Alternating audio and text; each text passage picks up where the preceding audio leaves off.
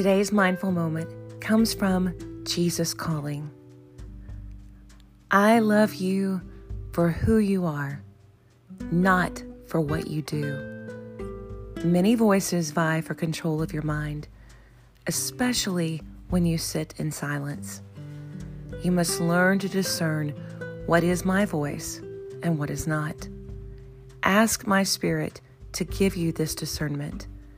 Many of my children run around in circles, trying to obey the various voices directing their lives. This results in fragmented, frustrating patterns of living. Do not fall into this trap.